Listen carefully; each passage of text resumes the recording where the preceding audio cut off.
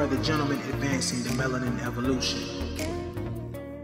Welcome to another edition of the Gang Recognized Gang podcast with RLJ and Kev.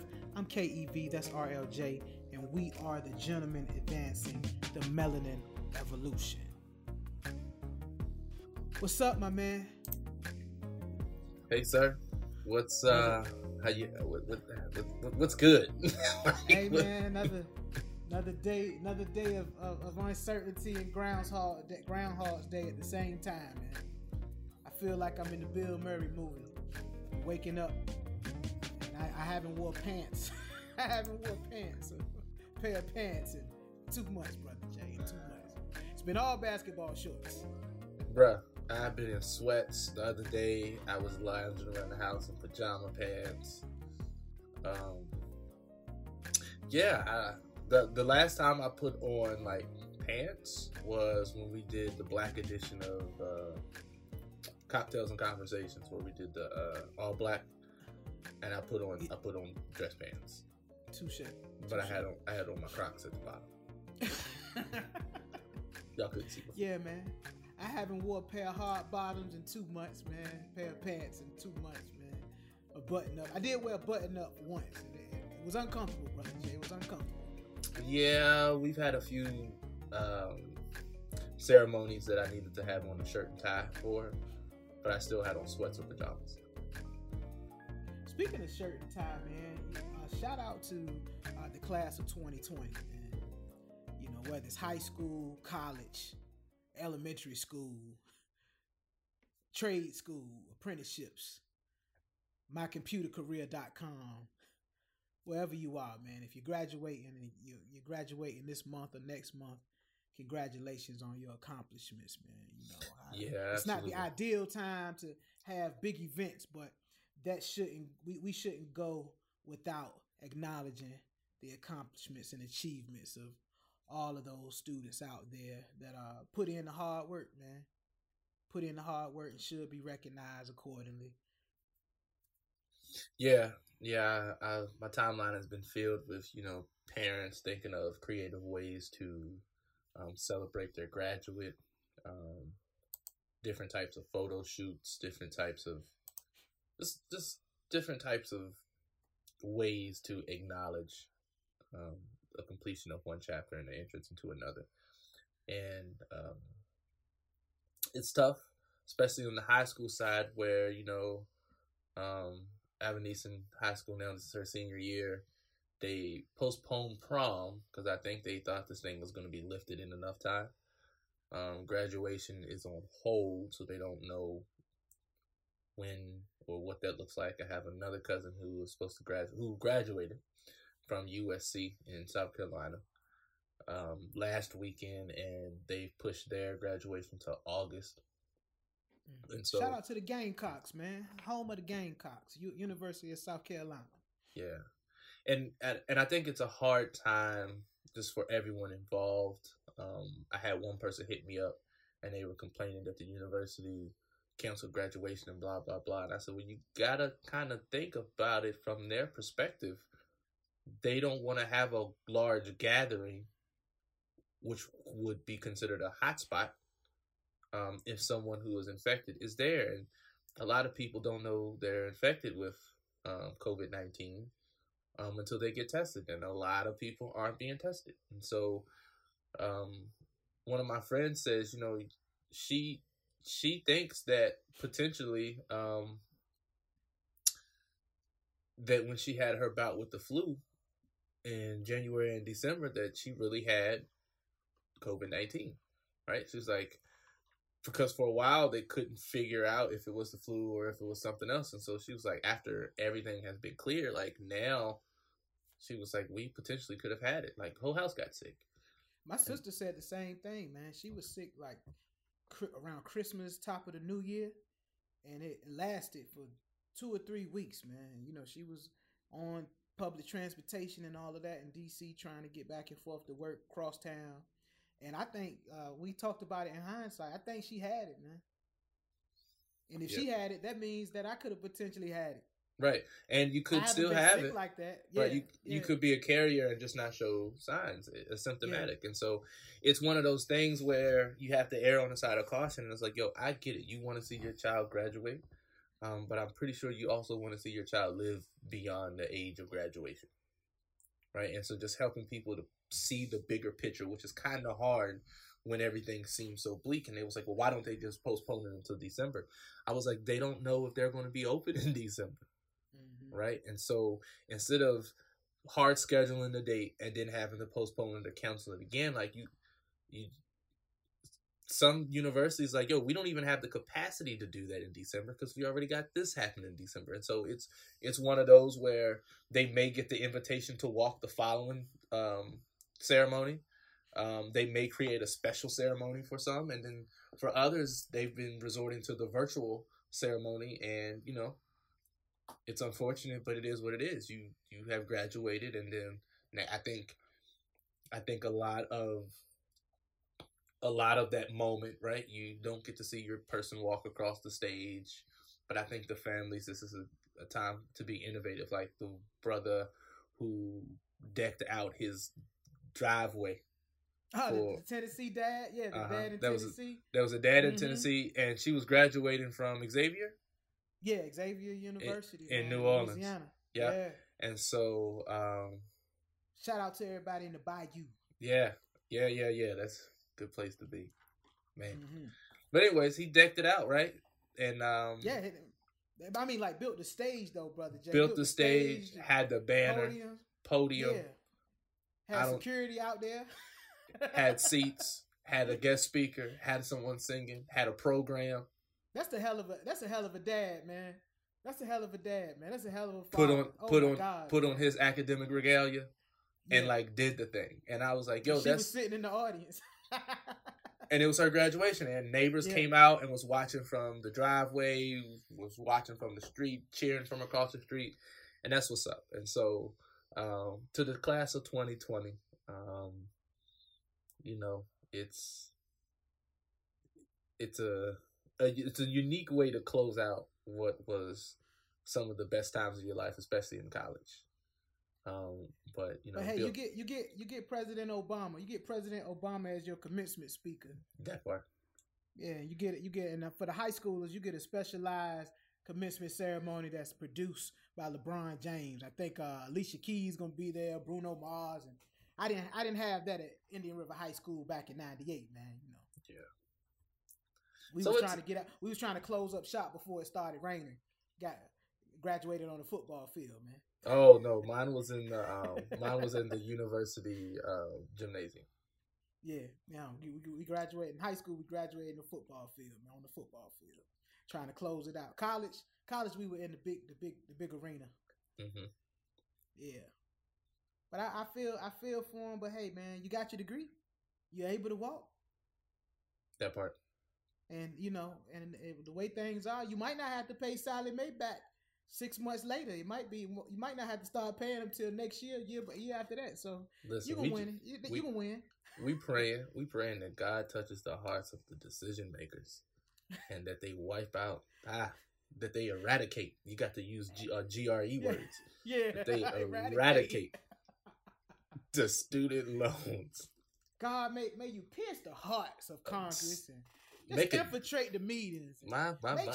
Make their hearts bleed, God. Make their hearts bleed. You know it's brothers out there and sisters out there. All we're trying to do is make it. We tried to do the right thing when we went to college and wanted to live a decent lifestyle when we graduated. And we got student loans from Sally Mae, who's in Navion and Great Lakes. And, some of y'all borrowed some money from Pookie at a 20% interest rate. But hey, that degree in philosophy, it's gonna pay off for you. You just gotta hold faith, hold true, and have faith. But please, God, please, infiltrate Congress, man, and have them make a decision that will be in all of our favors. All 120 million Americans out there with some kind of student loan. Drop it out, God. Drop out the bottom of that account, God. I know you can do it, huh? The crazy part, Brother Jay, I'm tired of, like, if you're not graduating in 2020 and you post your graduation pictures, bruh, from before 2020. Don't get me started on that. How self-serving can you be? These babies can't graduate, and you gonna post your picture from 1989 when you barely graduated in honor of the class of 2020 that can't have a graduation. Post your graduation picture, or post your senior picture, or post your prom picture. So you're just going to give them constant reminders of what they don't get to experience. Like I made a post, and then I won't tell the person's affiliation to me, but they sent me a message. Now, you should already know. If you come with a lighter, I'm going to give you the smoke. And I gave her the smoke. I just think that I think you should, one, check yourself, because the audacity of the privilege you just tried to exercise by sending me a message telling me what you thought I should do and how I should take my post down. Like, the audacity. And so I screenshot her message and I sent it out in a group text that she's in. And I was like, let's discuss. R. Petty has struck again. Right? Like, struck again. And she was one that put up all her senior pictures, her graduation picture, and then she was like, I had to go digging to find my prom picture. You had to go digging to find something that's going to make people even more miserable. We get it, homie. In high school, you was the man, homie. We get it. You thought you were. Those days are over now. Let these young people breathe, man. The audacity, though, brother Jay. You know, and don't post your picture from when you graduating 15, 20 years ago and you never got your diploma because you owe the library $75 for a book that you let somebody borrow and can't get back. You got an outstanding balance with parking services, and so your degree is being held up for $175 for unpaid parking tickets in 1998. Yo, and I said, if you want to do something for the class of 2020, why don't you get that Cash App, drop $20. Yeah. Right? If everybody that wants to share all these pictures, why don't you share 20? How about that? Or share a photo of a graduate that you know in honor of them, and then have people wish them congratulations. Or hell, create a Cash App just for that student. Hey, guys, unfortunately, we're unable to do X, Y, and Z. Let's $20. $20.20. 2020. Class of 2020, you're still winning, though. You're still winning. You might not have a formal service or ceremony at this moment, but you put in the work. Put your diplomas and put your degrees to use now. Go out, make a difference, be change agents, be the change that you want to see, and make sure when you reach the top, you send the elevator back down for somebody else. Absolutely. Simple as that, man. Life is about wins and losses, brother Jay. Wins and losses, man. Wins and losses. Ebbs and flows, brothers. Ebbs and flows. That's it. It's unrealistic, brother Jay, to go through your life expecting that you won't take a L every now and then, or you won't have any trials and tribulations every now and then, man. You know, some of your greatest boxers of all time took losses on their record, brother Jay. Think Muhammad Ali, think he got like 5 losses. Sugar Ray Robinson fought like 130 fights and have like 25 losses or something crazy on his record. But when you hand out 125 ass whippings and you might take 25 L's, that's still a pretty good career in my book. Yeah. You're a winner in my eyes based on your winning percentage, right? And so I don't know, man. I just think it's unrealistic for us to go through life just expecting that there'll never be trials and tribulations, man. And I you know what's the real testament about that right now, brother Jay, in this moment in time? The Last Stand, brother Jay, the ESPN documentary on the 1998 Chicago Bulls with Michael Jordan and Dennis Rodman and Scottie Pippen and a host and cast of characters. Pretty good documentary, brother Jay. It's a 10-part documentary that kind of goes through the journey of all of the Bulls dynasties, the group dynamics, the true leaders in the locker room, And of course, most importantly, the fact that they won 6 championships over the span of 8 years, which is, that's a dynasty in my book. But what has really struck a chord with me is that in the documentary, this is probably the first time ever you've gotten a chance to see what Michael Jordan was like behind the scenes. Right? And when you think of Michael Jordan, Brother Jay, what do you think of? Other than the sneakers. Other than the sneakers, yep. That are still selling. Sneakers that came out 30 years ago are still selling like hotcakes today. Right. Air Jordan. That's what initially comes to mind. Air Jordan. Right. Air Jordan. When you think of Air Jordan, what does Air Jordan mean to you, man? I would say that's like that's a symbol that gave a lot of young players inspiration. It would be a symbol of excellence, if you will. Yeah, like they had a song, I wanna be like Mike. Everybody wanted to be like Mike. And so I had Gatorade commercials. Absolutely. Haynes commercials, McDonald's commercials, shoe commercials. Space Jam, Michael Jackson's Jam. Yeah. Michael Jordan was in the video. Yeah. And he gave a lot of individuals that looked like him, right, inspiration that they could do more than what people are telling them they could. You would hope that that's the case, but I think he did. I think he got that accomplished just through his sheer level of excellence and his commitment to his craft. Mm-hmm. That's what I admire the most about Michael Jordan: his commitment to his craft and his commitment to winning, right? And arguably, and I think in most people's eyes, he's considered the greatest winner and the greatest basketball player in the history of the world ever. As far as what he did for the game through his dedication, commitment, and excellence, and actually achieving the highest accomplishments in the NBA, that kind of sparked all of the other opportunities around him. He was a basketball player first, and he was a winner, and then that allowed him to be a GM and an owner and a pitchman, a businessman. And you would look at Michael Jordan's life and you would say that he's a winner. He's a winner. Mm-hmm. He's a winner. But I think the level of excellence that Michael Jordan has achieved, society believes that in order to be a winner, you can't take any losses.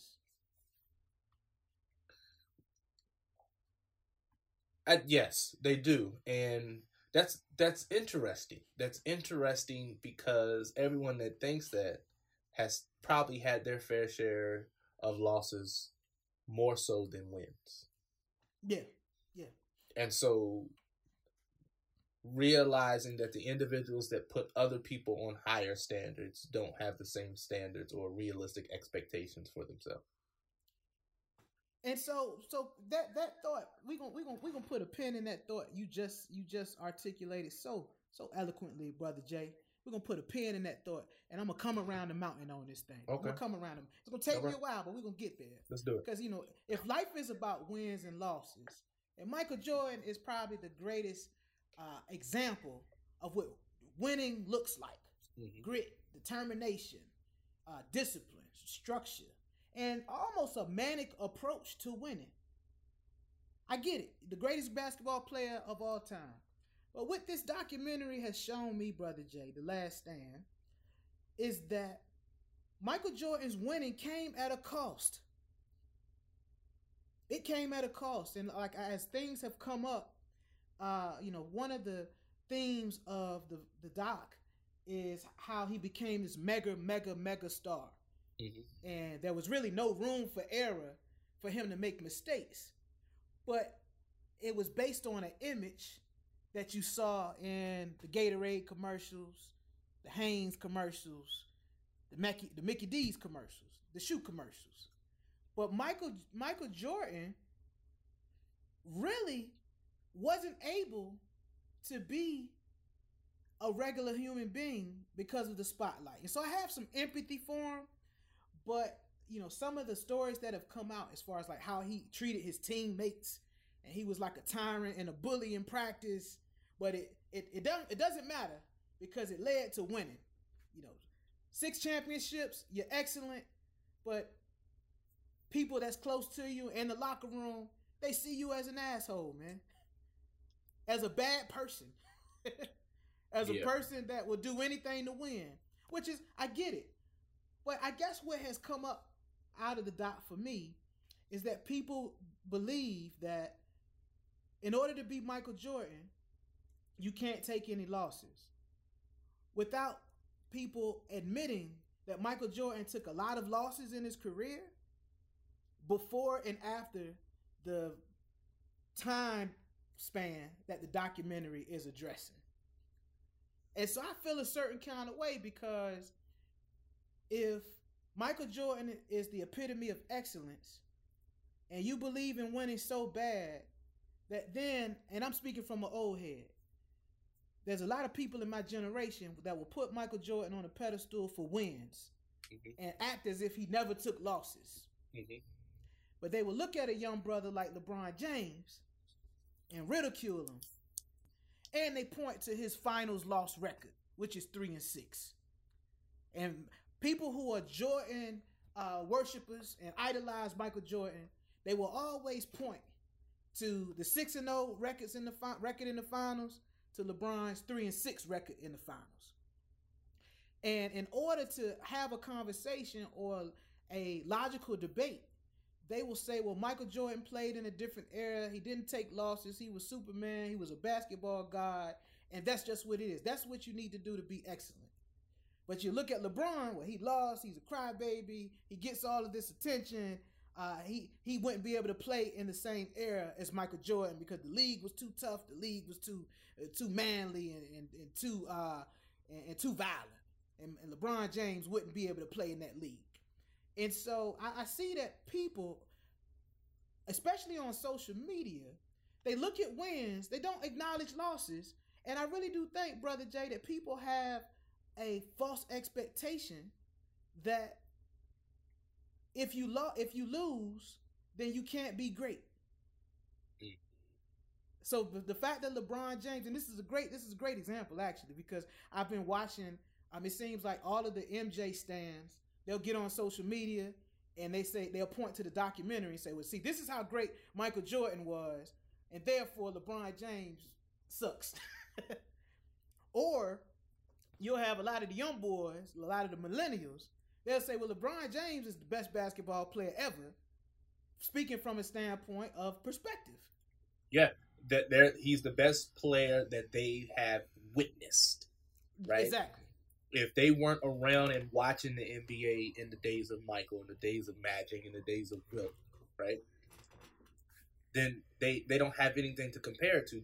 Yeah, they can look at the data, but that's going off of review. That's not going off of experience, right? You're moved more by experience than by hearsay. That's why I don't even get into the debate. Jordan was my favorite player when he was playing. Now it's like, yo, who's the greatest player of all time? Who gives a damn? Regardless, they're making more money than me. So, like, yo, get off my call. I got a 9:00 appointment with my team so we can talk about the strategy so my check can still hit. Like, we get into these pointless conversations where we have to feel as if one person has to be superior than the other. And it's like, yo, why can't we acknowledge that they both were great and they were great in the time that they had been playing? Yeah. Right? But going back to the... Yeah. Go ahead. No, but going back... Go ahead. but we virtual folks. We looking like an episode of First Take right now. No, but I will say this. I don't think someone's appreciation for Michael Jordan's greatness, even if you just look at pure wins and losses, right? I don't think someone's appreciation for Michael Jordan's greatness, and if you want to put your flag in the sand and say he's the greatest basketball player ever, I understand it, because he meant something to you in the era that you came up in. Right. But I don't see that if you love Michael Jordan, as a byproduct, you have to hate LeBron James. Right. Or devalue LeBron James because maybe on the basketball court, in between the four lines, he experienced a little more challenges and defeats than Michael Jordan did. Well, and here's the thing. Here's something that you will hear my pastor say often. Howard John Wesley, the Reverend Dr. Howard John Wesley from Alpha Street. Alpha Street. Yes, sir. Also a good brother of Kappa Alpha Psi Fraternity Co-President. I knew it was coming. I just get it in there. It's all right. I'm taking a sip out of a red cup right now. There it is. There it is. It's a solo cup too, in honor of me. I appreciate you. You'll hear him talk about how people want to talk about how they win publicly, but they never want to talk about how they lose privately. Right? And so when we examine Michael Jordan's journey, he had a lot of information that was in the public view that negatively impacted his life. Right? When his father's car was jacked and his father was murdered.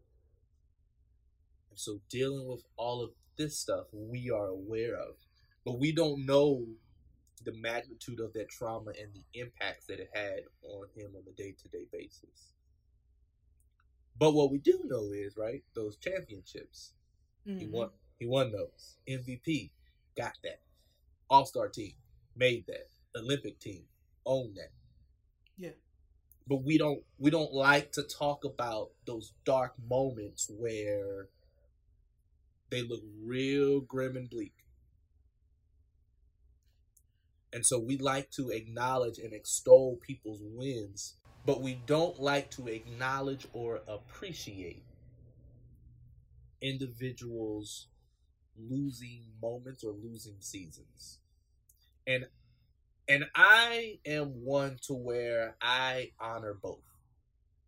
My seasons of wins and my seasons of losses, because it's in the losses is where I get my lessons. Right? It's in those moments where things don't go as I planned that I can either stay in this place of panic or I can, basketball analogy, pivot and get on to the next. And a lot of us we don't want to hear about people losing. Right? And even going back to, individuals wanting what you have and, trying to do the things you do. And I was like, yo, you can have this, but if I told you what it took to get this, I guarantee you it won't look as attractive anymore. And bruh, to your point that you just stated, there's a scene in it may be episode 6 or 7 in the doc. Hold on, let's see, they're dropping them out every 2 weeks. So it's 7 or 8. It may have been episode 7 or 8. And Michael Jordan breaks down because it's funny.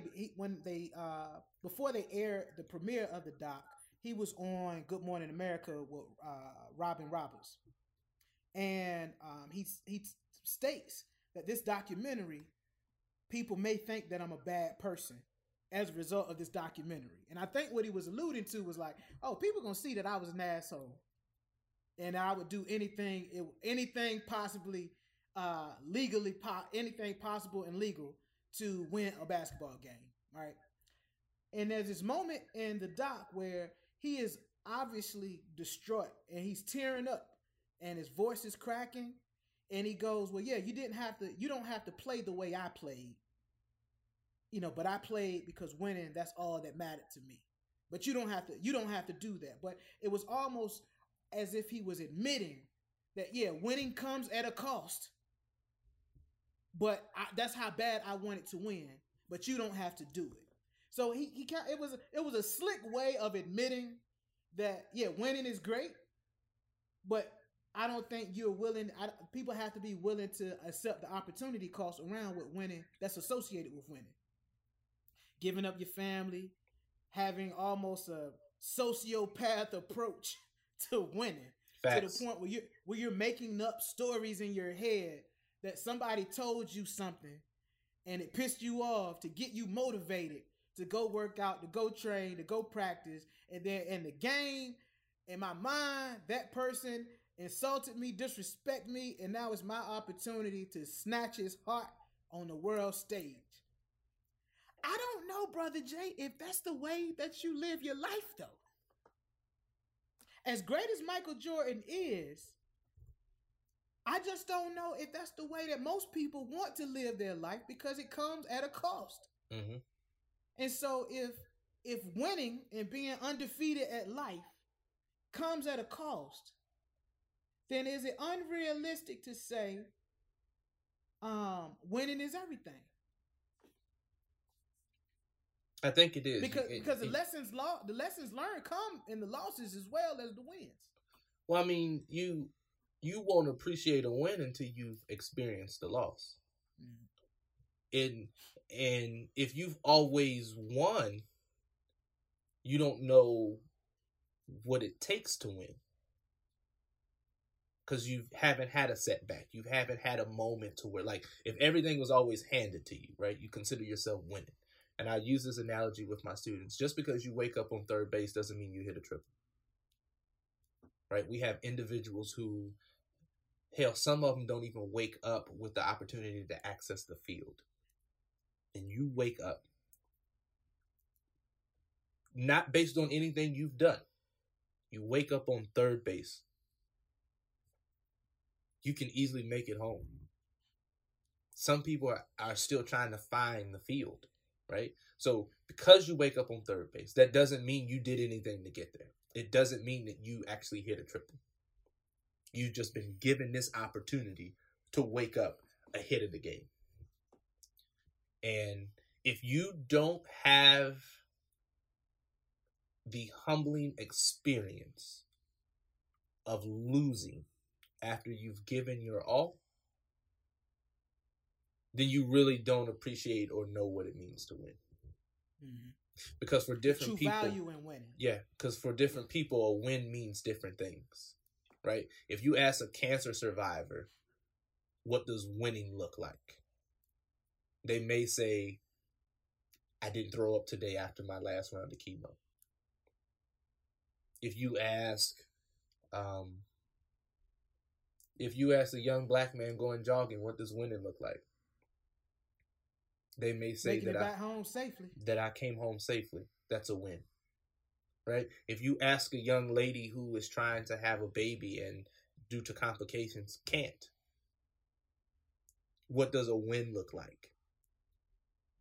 It's going to look completely different. And so I think we get so narrow-minded on what we have to gain that we don't acknowledge what others have had to lose. Mm-hmm. And we get so self-centered, and hell, even with a game of Monopoly, right? Monopoly will turn people into savages. Spades too. Oh, and dominoes. Horseshoes. And you're like, yo, it's just a game, but like, you don't get the moment to where you can brag to say, my score was better than yours. And that goes back to the superiority mentality. Mm-hmm. In order to win, somebody has to lose. But it's like, all right, cool. If I lose, what do I learn from this moment?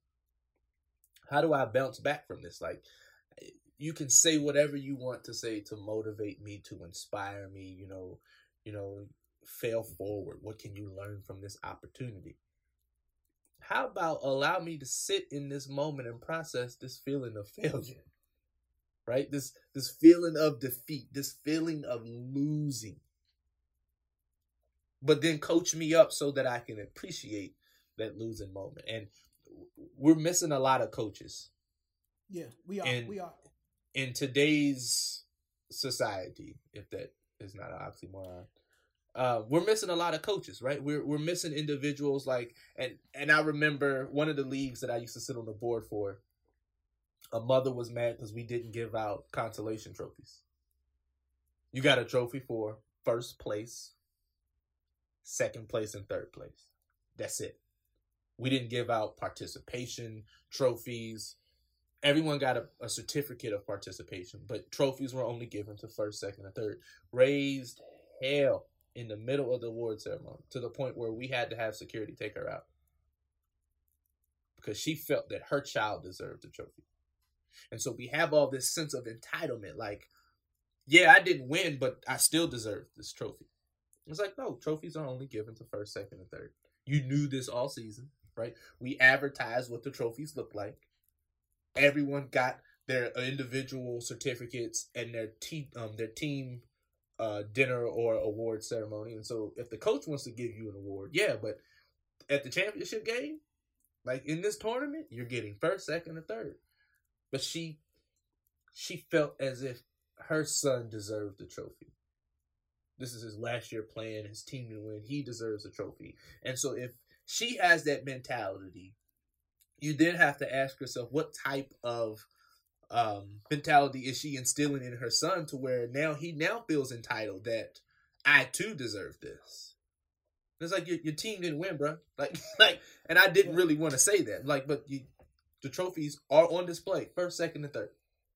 Right? You knew before you showed up what it was. And so it's like, how do we get beyond this entitlement and expectation, and allow humility to teach us what we need to be taught, right? And I think that is I believe that people are so committed to Michael Jordan because he's probably like the greatest product of Generation X. So I can understand people that are my age and older, maybe my age to maybe 55. Michael Jordan is like the main product that Generation X produced that hasn't deteriorated or has been taken over by the millennials, right? And so it's a generational perspective where he's the symbol of excellence. Therefore, in order for you to win, you have to be like Michael Jordan. We're going to hold on to it. You want to know why? Because when we came out with the CD player, then the young folks came out with MP3s, and then the millennials, they took that and they came out with streaming services. So yeah, we're angry. And then you have the millennials. It's like, oh, LeBron James is the winner of my era. And so forget all of the old stuff that happened prior to me, because this is what's popping. And so, Brother Jay, I've seen people go at odds on a Facebook post that I posted, by the way, because we got downtime. So the trolling thing is kind of funny to me because to get MJ stands and LeBron stands just going at each other. Mm-hmm, and ladies, if you wanna see how emotional your man can get, figure out if he either likes LeBron James or Michael Jordan, and whichever one he likes, you debate and you say you love the opposite. You will see your man cry. You will see your man get angry. You will see your man communicate with vulnerability and passion that you've probably never seen before in your relationship, because they are that committed to one versus the other, without really understanding that there was opportunity cost in both of those settings. And maybe you didn't see all of Michael Jordan's losses on the basketball court, but that man, at least according to that documentary, he took a lot of L's, man. So it's just, I think it's unrealistic to equate greatness to sheer wins and losses. And with LeBron, I have a certain level of empathy for him, not for the LBJ stands, but because this guy was in the public eye from the time that he was 15 years old, and had to learn how to win through his losses in the form of public opinion on social media, day in and day out. And even for the old heads, so my Gen Xers, man, my baby boomers, that we're standing tall that Michael Jordan is the greatest player of all time. I really do think if if Michael Jordan came up in the current era, he would be LeBron James. The level of scrutiny and opinions and people kind of nitpicking every little thing that he does. And this was something that I always say. You have players, you have coaches, and you have critics. Coaches are individuals who can play and have gone from player to coach. Players are the individuals who are learning the game, introduced to the game, and then executing the game. Critics are the individuals who are not on the same level of the people they are criticizing. Right? you can see Michael Jordan play a damn near perfect game, and someone's going to find something wrong with him, right? Players, coaches, and critics. Critics will see you walking on water and will get on Facebook and tell you, oh, he was only walking on water because he don't know how to swim. Or you'll have another player or another critic that will see you walking on water and say, oh, he should have just called an Uber. People always have something to say, but it's like your ability, your skill, your level, your mentality is not even on the level to where you can even look at the damn way he's tying his shoelaces. But we always have these individuals, right? Going back to those over-passionate individuals about who is the best player that ain't laced up their sneakers, hit the hardwood in 15, 20 years since they was MVP in high school. Been MVP in junior high school, your rec league, Pee Wee football. Right? You got an opinion. Yeah, in your feelings, because we like, yo, you trying to tell me how the game goes, but you ain't been in the game since, fall of 99. And it's crazy because if you just look at sheer numbers, Brother Jay, so I think you and I have some alignment here where we both agree that Michael Jordan is the greatest basketball player ever. From our lens, from our years of experience and watching, exactly. I would say he is the greatest basketball player that we have experienced. Facts, right? So you and I, we have some alignment there. Yep. However, if you want to take the sheer objective approach of looking at wins and losses, because it seems like in life we only care about wins, right? Then Bill Russell has 11 championships. So if you're saying, 11 championships is better than 6 championships, then Bill Russell is the greatest basketball player of all time.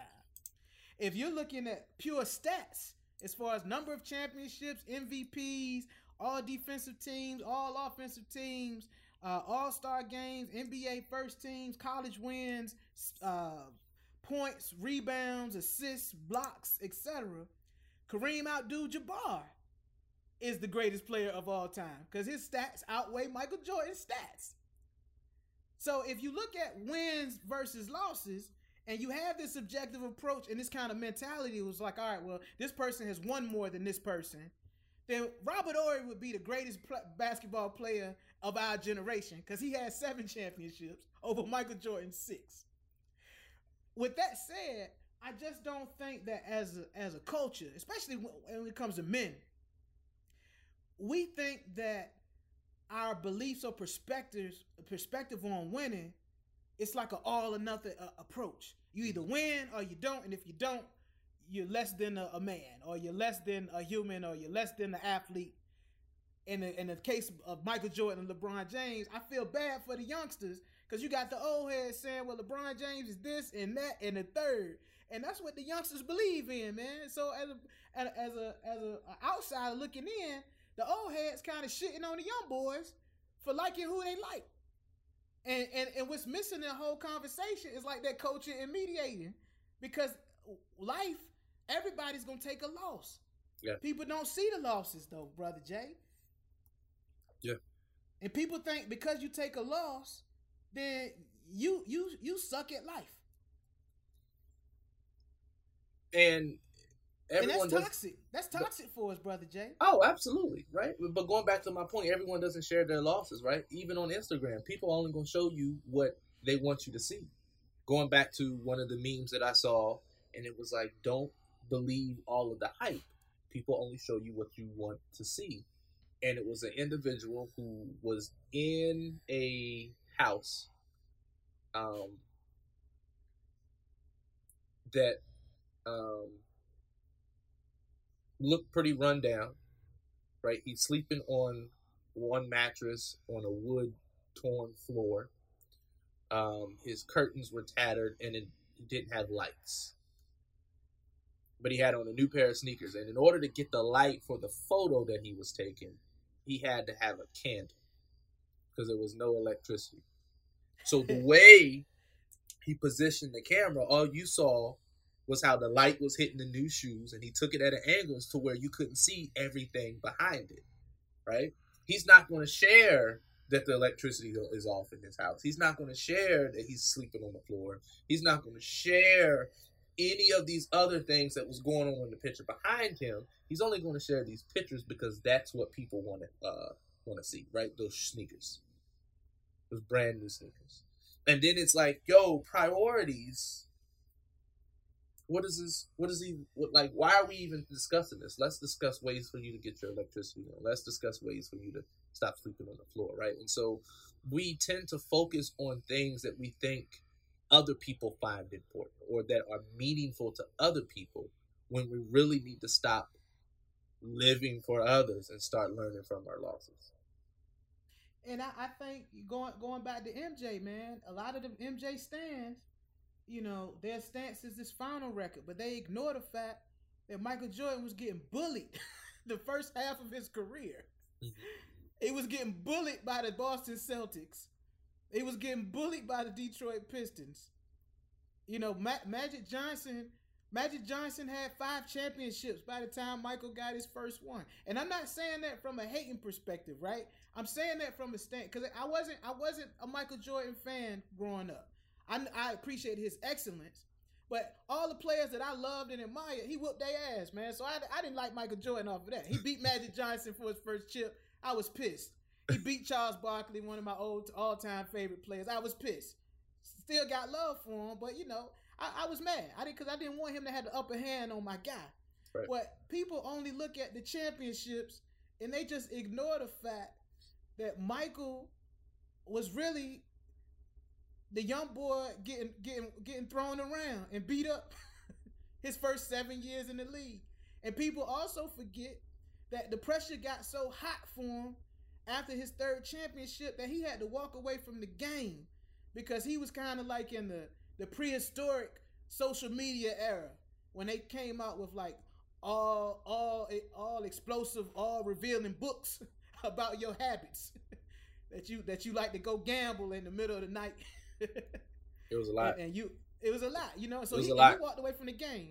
It was a lot, and I remember like thinking about my age. I remember it being a lot. Like, yo, this is a lot. Now, if fast forwarding to when I could emotionally, psychologically, you know, mentally comprehend everything that they were putting out about him, and it was like, yo, that's even more than what I could imagine at that age for one person to deal with.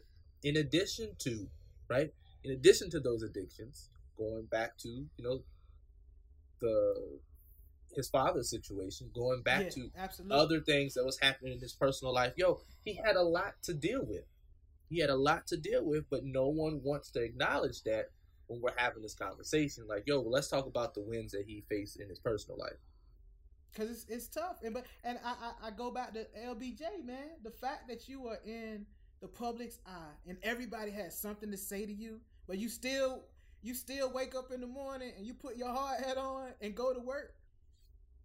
All right, your finals record might be 3-6, man, but as a man, and to learn on the fly over the course of 17 years and still be excellent in what you do, and yeah, you have some chinks in your armor, you can't say that's not excellent. That's not great, man. You just can't say it. Right. I think it's unfair. And Jay-Z has this quote, and I forget the record, but Jay-Z's like, in order to be Bobby then, you got to be Bobby now, and he was referencing Bobby Brown. Mm-hmm. So in order to have Don't Be Cruel, you got to be on the Bobby and Whitney show on Bravo. Think about that in context of like just our life as men, Brother Jay. Mm-hmm. In order to be Bobby then, you got to be Bobby now. So you were winning then. So if you want the wins and celebrate the wins then you got to take these L's now. If you want Thriller, then you got to deal and live with Invincible, Brother Jay. Mm-hmm. If you want Thriller, you got to live and deal with blood on the dance floor. If you want Thriller, you got to deal with the repercussions of This Is It, man. Yeah. Right? That's life. I had a conversation with a friend the other day, and we were talking about how great Stevie Wonder was and the accomplishments that he had. And then somehow we started talking about Prince and how great of a musician Prince was and all of his accolades and his touring.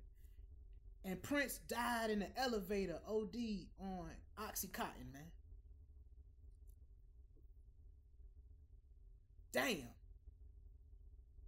So your success and your accomplishments doesn't shield you from losses, man. Like, you can't overachieve your way out of getting your ass whipped as a black man in America. That's true. No matter your level of prestige, no matter how well liked you are by other races, no matter how much of a family name you think you are, life will still know your address, and karma will still have a card. And it's balance. The universe will always operate in balance. You're not going to always be at the mountaintop. Sometimes you're going to dwell in the valley low experiences, and there's nothing you can do about it. There's nothing you can. The beat nuts used to say, "There's no escaping this," right? And so you just have to figure it out. Ebbs and flows. You have to take the yin and the yang. You have to. It's a part of life. And the sooner you accept it, right, that losses are a part of life, then you won't look at them as losses. You'll look at them as lessons. Mm-hmm. Even like the things that we are dealing with in, our personal lives. Hell, just thinking about the wins and losses with the GRG show with RJ and Kev. It's been a lot of L's, man. Been a lot of L's. Right. And so we had to figure out, like, we had to experience some losses so we can understand how we could win better. And it's a thing that, a lot of my coaching sessions, we talk about how do you move on? Like, how do you step forward from a setback? And it's challenging. It's challenging, because, like I said, everyone doesn't have that pivot mentality, right? Humpty Dumpty sat on the wall. Humpty Dumpty had a great fall. Cool. Can Humpty Dumpty get up? Or are you just going to keep staying or laying on the ground and acknowledging the part where you fail? Like, damn, man, that brother over there, he been sitting on the wall the whole time. He winning. Yeah. Not understanding his butt was glued to the top of the wall. Glued to the top. He couldn't get down even if he wanted to, right? And so it's like, just appreciate the wins, but also acknowledge and appreciate the losses as well. And don't disregard them, right? Yeah. Don't disregard them. There may be some things that you don't share in public, but, like, recognize that everyone that you see has a losing record. Or at least 500.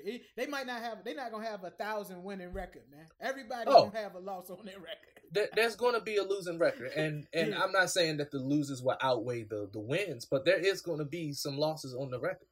Hell, if you are looking and examining somebody else and critiquing someone else, I guarantee you, right, you too will have some L's on your record. Absolutely. Right? And we can talk about losses in relationships. We can talk about losses in your careers. We can talk about losses in terms of grievances, in terms of, like, people.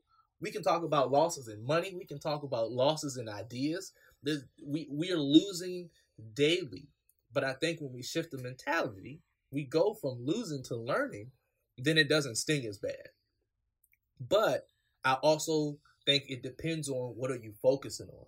Am I focusing on running my race? Or am I trying to focus on making sure that I win and everyone else loses? Because if I'm... Go ahead. No, nobody's gonna call Jordan a loser because he played with the Wizards, man. But I need the MJ stands to know that he did play for the Wizards. Yeah. He did play for the Wizards. You can't ignore the fact. Like, you can't create the narrative of a winner and ignore that he played for the Wizards and he was getting chased through the building by Detroit. Like, you can't ignore that, man. You just can't. Right. It's not realistic. Right. But then it was like, one of my history professors Scared the shit out of me my freshman year. Somehow I got into a 400 level African American history class. Scared the shit out of me on the first day. I jumped. I wasn't ready. But he always said this. He said, if you're going to tell the story, tell the whole damn story. Don't just tell the glorious part of the story. Tell the entire story that led you to that glorious moment. But a lot of people want to leave out the dark part. A lot of people want to leave out the stuff that people ain't going to really be too excited about. He's like, no. In history, if you're going to tell the story, tell the whole damn story. And from that moment, right, that first time he said that, and then how he incorporated it into his lecture style, that has stuck with me. And so I appreciate the moments of grandeur, grandiose. Mm-hmm. I appreciate those moments, but I also acknowledge that this individual didn't just take the elevator to get to his level of success or get to her level of success. Some of them had stairs, and some of them didn't have stairs. Some of them had to climb the wall, right? Some of them had to build a ladder so they can get up. And so recognizing that, yeah, losses are a part of life. It's a part of the game. And if you don't think that, as my grandma used to say, keep on living. Or you haven't taken enough of them to recognize that it's part of the game. Exactly. Keep on living. Because soon you'll understand. As the old folks used to say, by and by, you will understand that losing is a part of life. But don't become identified by it. Just like you also shouldn't become identified by your wins either. It's part of the game. It's part of the game. Someone has to win, someone has to lose. But it's like, what have we learned from both of these instances? And how can I push it forward? And it is. You have to be willing to, if winning is all you care about, then you have to also understand that winning will come at a cost. There is a heavy price to pay. A heavy price. And I have to think realistically, at least from the old head perspective, man, like we gotta chill with like shitting on new rap music or shitting on shitting on Kevin Durant, LeBron James. Like these brothers are performing at the highest of highest levels, man. Yeah. The highest of highest levels. And I just really feel like as a culture, we allow, and for our white listeners, let's just call a spade a spade. We allow the majority in the media, we allow the decision makers and a lot of these social media platforms and in the media to dictate the narrative and the perspective that we think about these players. Right. And pitting us against each other. I watched it on an ESPN show a couple of days ago. Just because you like Michael Jordan doesn't mean that you shouldn't be critical of him. Yeah. As great as he is, that you can have 100 wins and 0 losses on your life record, right? But I'm pretty sure that there's some feedback or some criticism that probably could have been constructive, so that you could have maybe had 110 wins on your record versus 100. Right. Like we're never in life, man. We are never a finished final product at all. Yeah, you remember what I said the last time. Exactly. When we become a finished product is when we are lowered into the ground or our final resting place. That's when we're finished.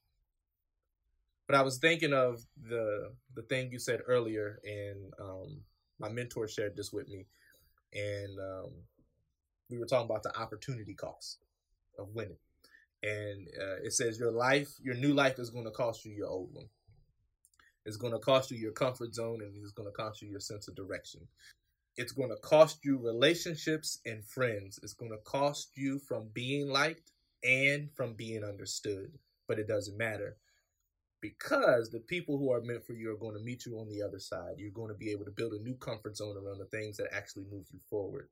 And instead of being liked, you're going to be loved. Instead of being understood, you're going to be seen.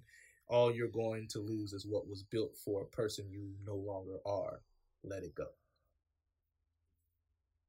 And so just thinking of everything that you've lost on your way to winning,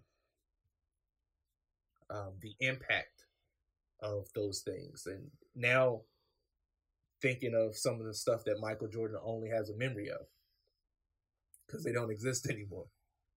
right? That season, that rough season that he didn't think he was going to make it out of, he did. Except for the Wizards, he didn't make it out of the Wizards. He had he was dead on arrival with the Wizards. Yeah, but, he had to bow out of that one. But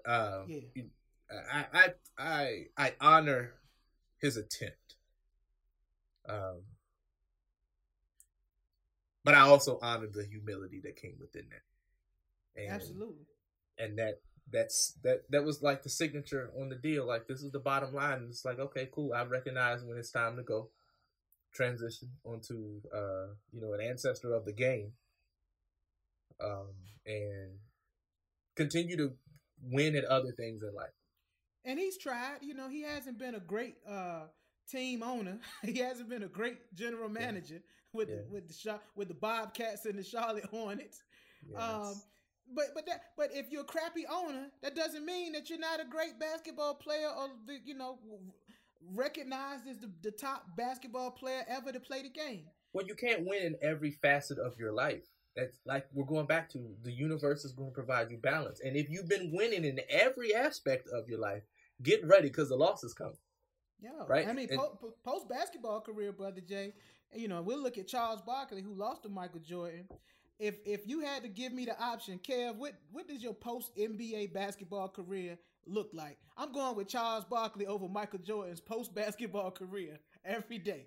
He looks happy. He's a thought leader in his industry. People love him. He's admired. He loves people. He enjoys what he does. And he doesn't have a championship on his resume. Great basketball player. Maybe not the greatest. I got mad love for him. But as a commentator, he's an Emmy Award winning sports announcer. Yep. But so I think, but to that, I think you got to recognize, like, when Michael Jordan hung up his jersey, he hung up that title of a basketball player, right? And so when you retire, like you're walking out of something and into something else, and like the former you, now people have a memory, and you have to be okay with that.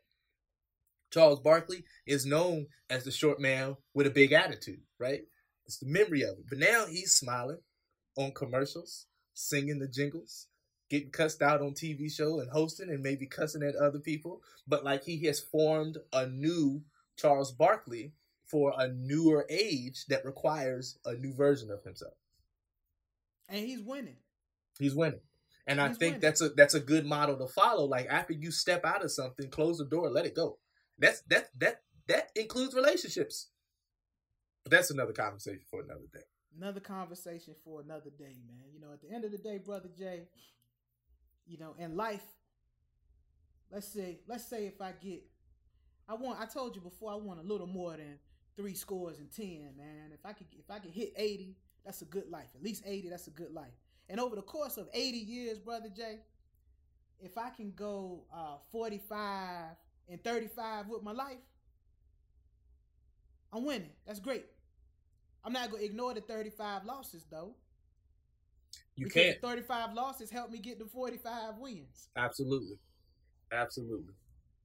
And, sometimes I feel like we are destined to lose because there's lessons that we need to get from that losing that's going to help us win when it's our time. And so a lot of times, like, we want stuff that's not really for us. And so we're constantly going to experience the lesson until we get what is needed to be taught. And so I appreciate those no's, those closed doors, those, I'm sorry we went with someone else. Or I'm sorry this isn't working. I appreciate those because had they had worked and I stayed in an area longer than what I was supposed to, I would have missed the things that I was supposed to meet at the next train stop. So I appreciate it. All the times that I lost, all the times that I didn't get what I wanted, all the times I didn't get a consolation or a participation trophy, all those times where I had to figure out, pick my feelings up, and learn from the failure, I appreciate all of it. Because without it, right, our paths would have never crossed. The GRG show wouldn't be in existence. Absolutely. We wouldn't be able, to do the things that we have worked on together as a unit because I would have never made it to the stop on my train because I would have been stuck in a place that I shouldn't have been no longer. And so you could still admire and recognize that LeBron James, with his 3-6 finals record, is still one of the greatest players to ever play the game. Coming from my generation and Ronald on the tail, kind of, I guess Jordan. I guess you were old enough to really be into sports when Jordan was still around. You weren't that young. Jordan was my favorite player. Yes. Yeah. I was a Bulls fan. Yeah. Up until the 2000s. Yeah. So our perspective, man. Yeah, of course, Jordan is the winner, and he's a winner. He's the greatest basketball player from our purview. You know. However, Magic Johnson existed before Michael Jordan. Charles Barkley existed during Michael Jordan. I love those guys. So yeah, you know, there's some bias as far as my favorite player, a little bit, but I still will not devalue Michael Jordan's accomplishments on and off the court, but also ignore his losses on and off the court. That's unfair to the man. That's unfair to us being a community, appreciating all that we have to endure as black men in America. I agree. And that has to that level of empathy, Brother Jay, that has to be offered across generations. Across generations, man. Because if we stick our flag in the sand on wins and losses and Michael Jordan versus LeBron James, we're missing the boat of what life is all about. Every single time. And, you know, you mentioned, you know, the cross-generational thing, and I want to just reference that you shouted out my frat brother, Bill Russell. You know, strong member of Capital South Trent Incorporated, as well as Wilt Chamberlain, right? One of the best to ever do it. Both of them. Yeah. One of the best to ever do it. So, and you can't ignore it. You shout can't. out to him. You can't ignore it. You can't. Like, we could talk numbers all day, but it's like, yo, Wilt had so many records. Still right? To this day. To this day. And so it's like, if we really want to talk about the greatest of all time, like we gotta go back. We gotta go back. But recognizing of your time. And I think, absolutely, you know, words mean things. So it's like, yo, Jordan was the best player of all of my time. Like, in my time, growing up, he was the best player. And if somebody's eclipsed that greatness, then good for them. But we should still be celebratory, man. Yeah, absolutely. Especially since the torch has been passed. Absolutely. You know, and either way, you know, when we take losses, whether it's LeBron James or Michael Jordan or Kevin and Ronald, hey, man, as black men in America, man, our losses a little harder. Got a little more sting to it than the normal. And so we shouldn't devalue the losses in life, man. But I digress, Brother Jay. The Last Stand has been a pretty good documentary. I really enjoy the fact that because there's no sports on TV, people are losing their mind on Monday morning after watching it. And so the Last Stand, the last episodes are getting ready to air, and I'll probably troll some people on Facebook accordingly to say that Bill Russell's 11 championships are greater than Michael Jordan's 6. Numbers don't lie. Kareem's stats are greater than Michael Jordan's stats. Numbers don't lie. Numbers don't lie. So let's not just look at sheer wins and losses. On that note, it's been another edition of the Game Recognized Game podcast with RLJ and Kev. I am KEV, and that's RLJ, and we are the gentlemen advancing the melanin evolution. Where evolution is revolution. Until next time, be safe. Be inside. Be inside. Keep your asses inside. Oh, sorry. And be like. One.